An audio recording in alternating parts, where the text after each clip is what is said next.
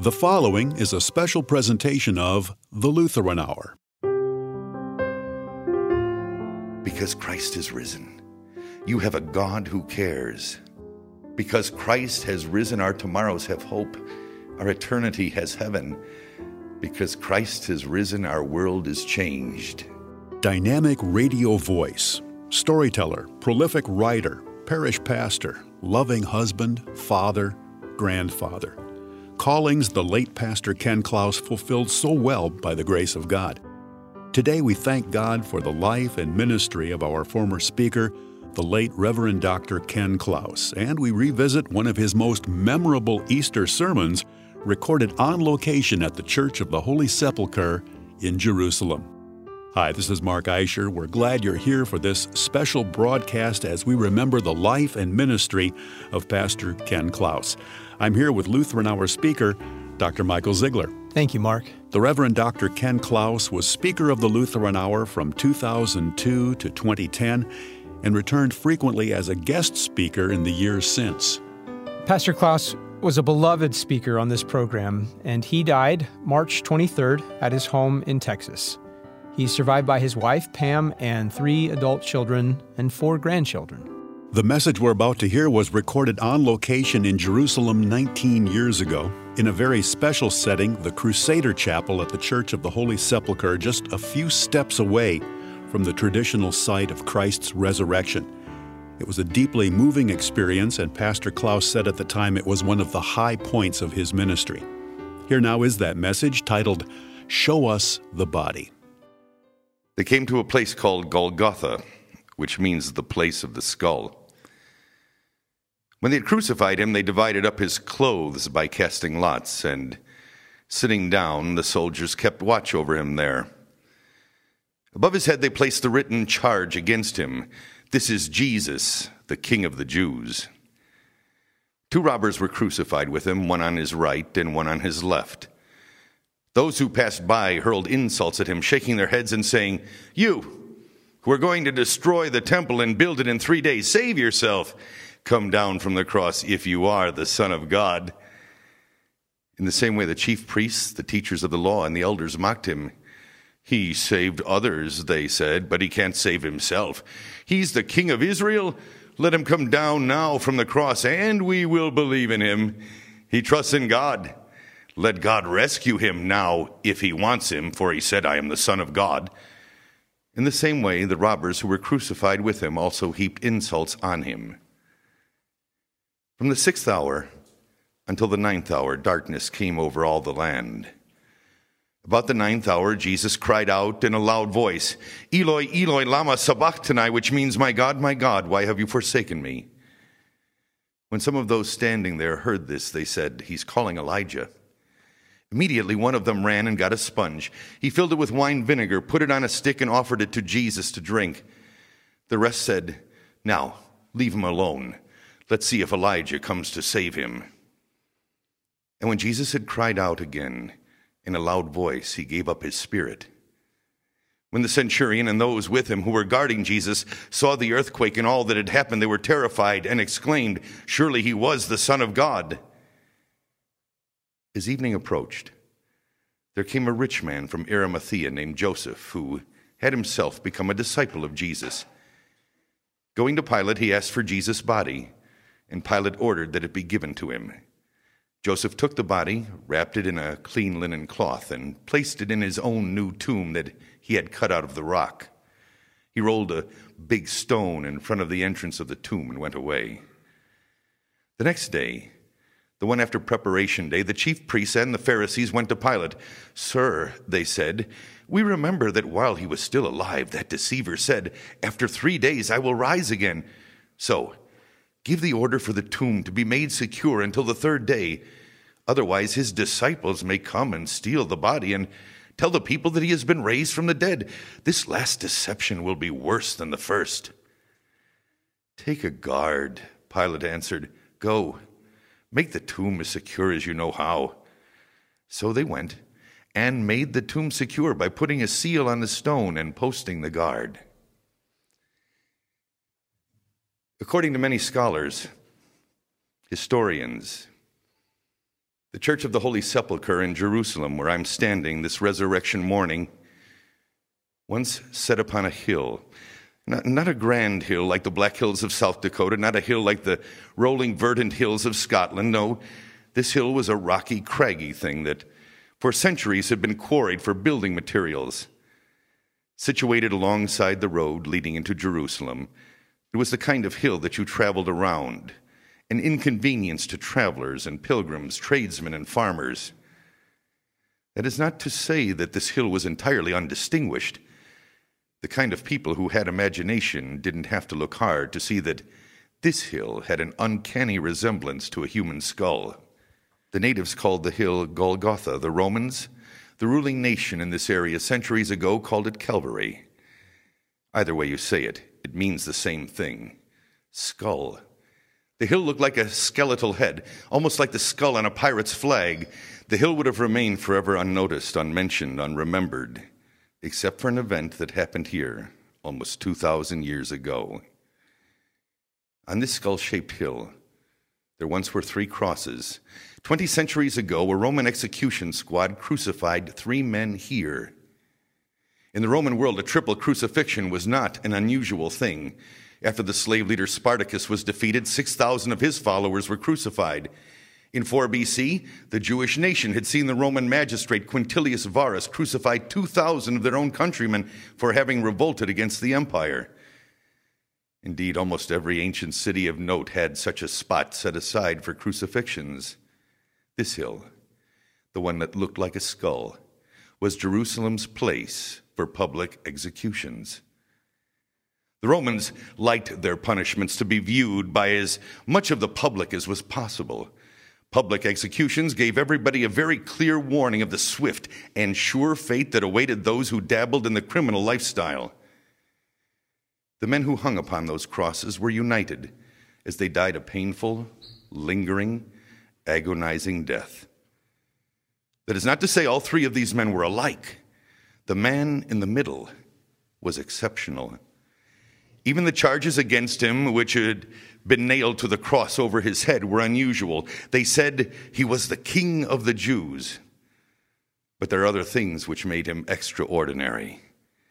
For example, he had been arrested only the night before. In less than 24 hours, at more than 3 different trials, he had been charged and condemned. Great haste had been made to get him up on that cross. Normal rules of law had been set aside. Even the charges which led to his death sentence had constantly changed. At one trial, he was guilty of blasphemy. At another, he was condemned for wanting to overthrow the government. It was obvious a great many very powerful people wanted him out of the picture. You can judge the intensity of their hatred by the vile and venomous things they shouted at him as he was dying. They shouted and spat at him. They taunted and teased him. Surprisingly, he didn't reply to their jeers. He just suffered in silence. Through the powerful waves of pain, he gave instructions for the care of his mother. He forgave the people who had nailed him there. He talked to one of the other men who was dying with him. An unusual conversation, that one. It ended with this hated man in the middle assuring his companion that they would, that very day, be together in heaven. By sunset, all 3 men were dead. The end of the 2 common criminals had been brought on when the execution squad broke their legs.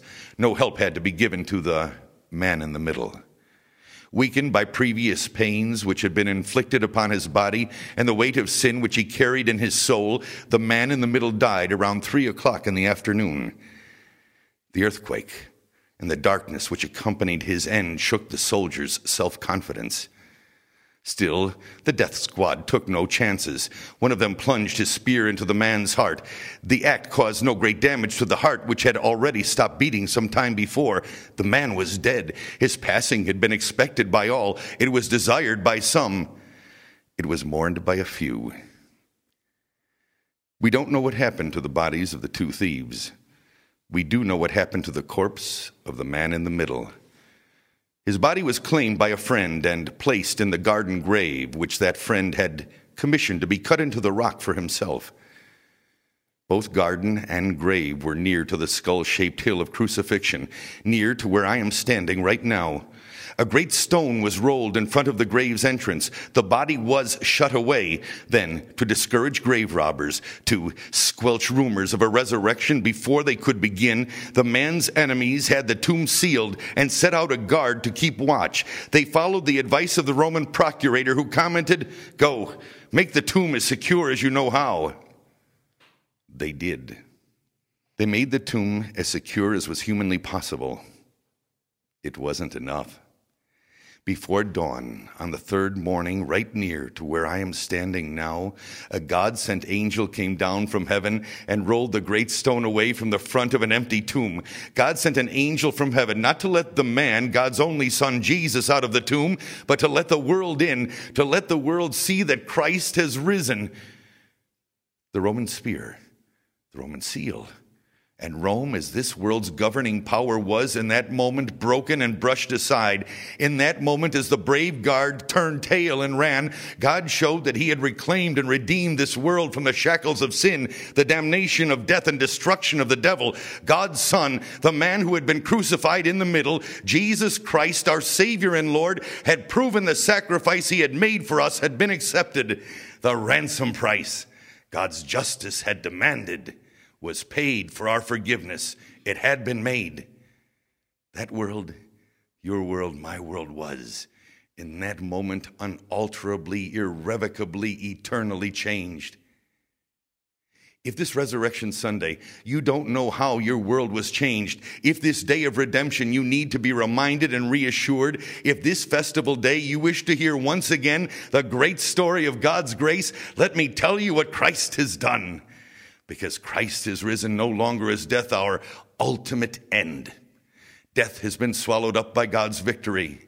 Those of you who mourn a loved one who has died in Jesus, those of you who know that the days of your life are numbered and know you will not see another Resurrection Sunday here on earth, have the solid, sure knowledge that when you shut your eyes and breathe your last because of faith in Christ's sacrifice, you will awaken in heaven because Christ has risen. Those of you who are troubled, who are in pain, who are alone and lonely, who feel lost and unloved, have a divine Redeemer, a heavenly brother who has promised to be with you, to help you carry your burdens, to listen to your prayers, to be your friend forever. Because Christ has risen, you can begin each day and end each day in the knowledge that your sins are forgiven. Because Christ has risen, this sick, sad, sinful, sorry world will no longer have the last laugh. Because Christ has risen, you have a God who cares. Because Christ has risen, you are given a new purpose, a higher purpose, a better purpose. Because Christ has risen, our tomorrows have hope, our eternity has heaven. Because Christ has risen, our world is changed. Since the day that Jesus rose, God's people, washed of their sins, have come to this place where I am standing right now. The first ones came filled with doubt, not daring to believe the wondrous thing that God had done for them. Then others came. An unending parade of pilgrims came to see with eyes of faith the spot where God's promise and plan had become finalized.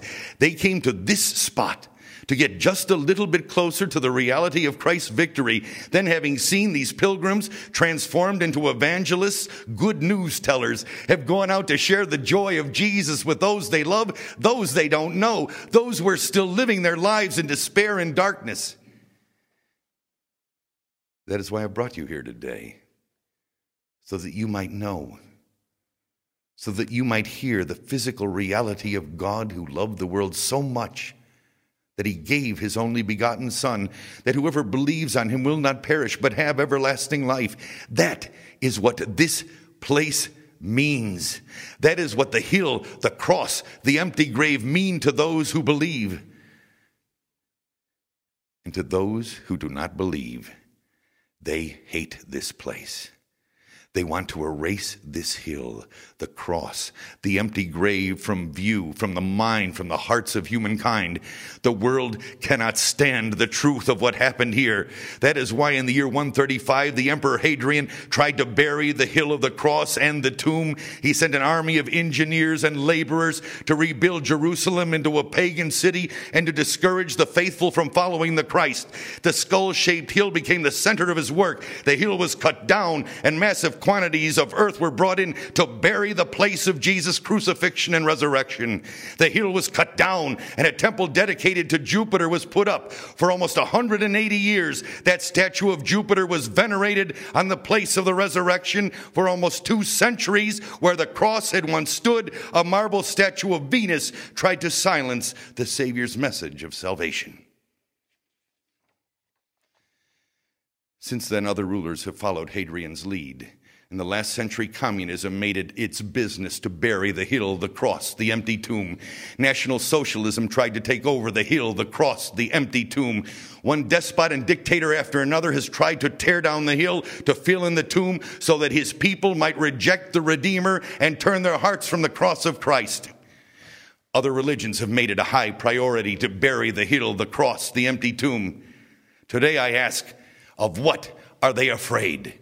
If Jesus is dead, if Jesus remained in his tomb, cold and lifeless, he is a counterfeit and a charlatan. He is a fake, a fraud, a phony. If Jesus never came out of that tomb, then all of Christianity is a sham, and all who believe on him as their Savior have been dreadfully duped. Of what are these religions afraid? All they need do is produce the body of Christ, and the world's biggest religion will crumble like a deck of cards. Why are they afraid of a hill, its cross, the empty grave? My friends, do you think that nobody has tried to discover Jesus' body?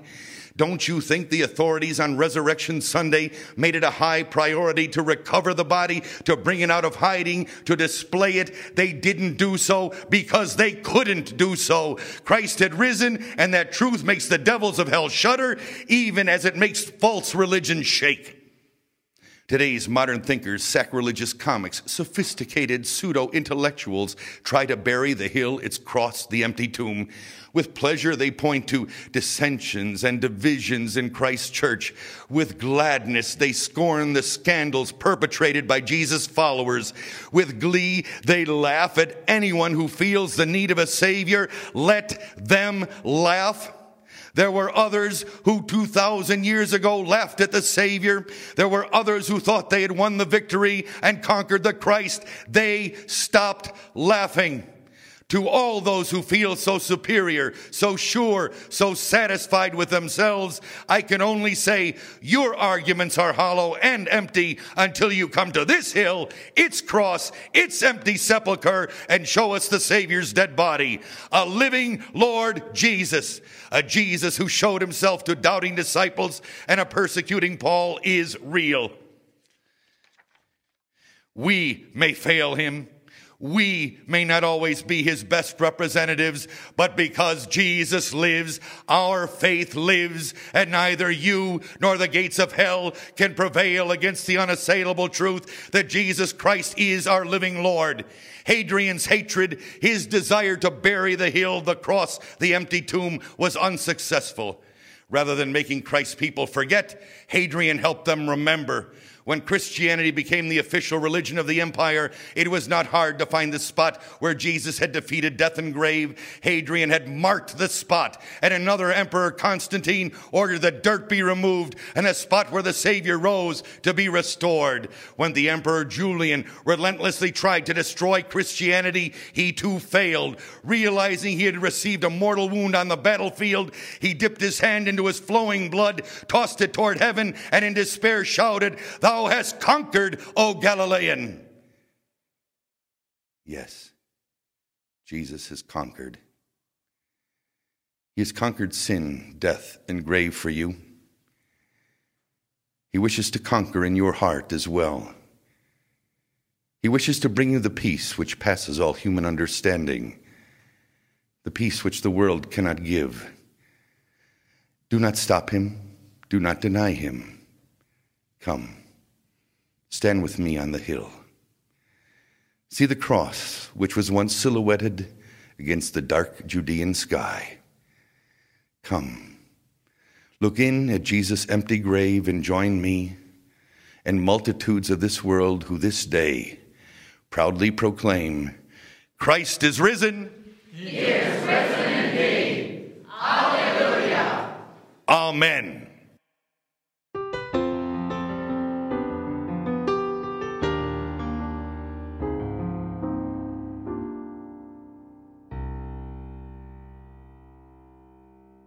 You're listening to the Lutheran Hour, and that was the late Dr. Ken Klaus from a broadcast that originally aired in March of 2005, recorded on location at the Church of the Holy Sepulchre in Jerusalem. I'm Mark Eicher here with Lutheran Hour speaker Dr. Michael Ziegler, and today we are remembering Pastor Ken Klaus and giving thanks to God for his remarkable life and ministry. And what we heard today was a remarkable witness to the risen Jesus Christ. God bless Pastor Ken Klaus with remarkable gifts of communication, and this sermon is a testament to those gifts. Think about the way he conversed with us, the listeners, inviting us to imagine the scenes in our minds. Notice how he capitalized on the advantages of this audio-only medium to catalyze and crystallize our God-given powers of imagination, the way he's telling an old story, one that's been heard thousands and thousands of times, one that many of us have heard hundreds and hundreds of times, but the way he tells it here, it puts temporary distance into what we already know, describing, for example, the features of the landscape, the hill that looks like a skull, the way he refrains from referring to Jesus by name for a time, just referring to him as the man in the middle. He's helping us hear this account in a fresh way, and by doing that, he's confronting us anew with the startling truth of these claims and what they mean for us. Pastor Klaus is proclaiming the facts of the good news of Jesus, but he's doing it in a way, as the Apostle Peter said, that declares the excellencies of him. So not just the facts, but the excellencies, the praiseworthiness of him who called us out of darkness and into his glorious light. Before he became Lutheran Hour speaker, Pastor Klaus served congregations in Texas, Minnesota, Illinois, and South Dakota. In addition to his weekly sermons for the Lutheran Hour, Pastor Klaus initiated writing and recording a series of popular daily devotions that were widely distributed and enjoyed by readers and listeners around the world. He spoke at events across the U.S. and Canada, published collections of stories and prayers. He also led several international ministry tours. One of these was from the sermon you just heard. And you mentioned the stories. Pastor Klaus was never at a loss for an engaging story that would catch the listener's ear. In order to gain a hearing for the good news of the Savior, he served faithfully in so many different ways.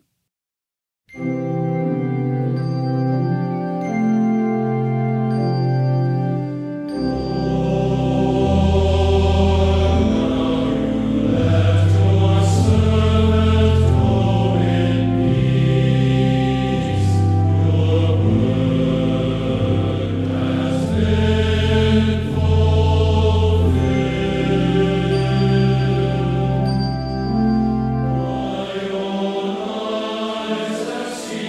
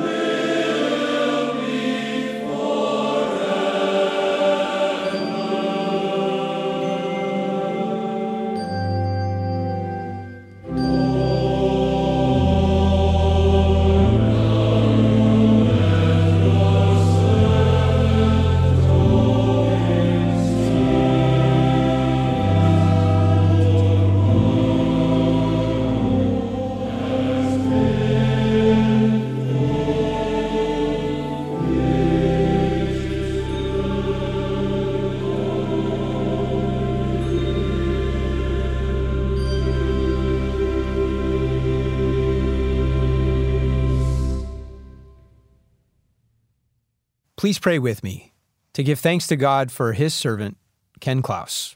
We pray. Dear Father, generations rise and pass away before you. You are the strength of those who labor and the repose of all those who have fallen asleep in Jesus Christ. We thank you for all who have lived and died in the faith, especially for Ken, our dear brother. In this life you gave him, you poured out your Holy Spirit and washed him in the renewing waters of baptism. By the same Spirit you led him to confess and proclaim that Jesus is Lord, and to believe in his heart that you have raised him from the dead. Give us that same faith as we commend our brother to you and await the resurrection of all your people, living and departed, through Jesus Christ, who also taught us to pray. Our Father, who art in heaven, hallowed be thy name. Thy kingdom come, thy will be done, on earth as it is in heaven. Give us this day our daily bread, and forgive us our trespasses, as we forgive those who trespass against us. And lead us not into temptation, but deliver us from evil. For thine is the kingdom and the power and the glory, forever and ever. Amen. Receive the blessing of the Lord. The Lord bless you and keep you. The Lord make his face shine on you and be gracious to you. The Lord look upon you with his favor and give you peace. Amen. The Lutheran Hour is brought to you each week through the support of our faithful listeners. For more information, go to LutheranHour.org. And join us next week as Dr. Ziegler describes 3 things that make for great leaders and great followers of Christ, the King of Kings. This has been a presentation of Lutheran Hour Ministries.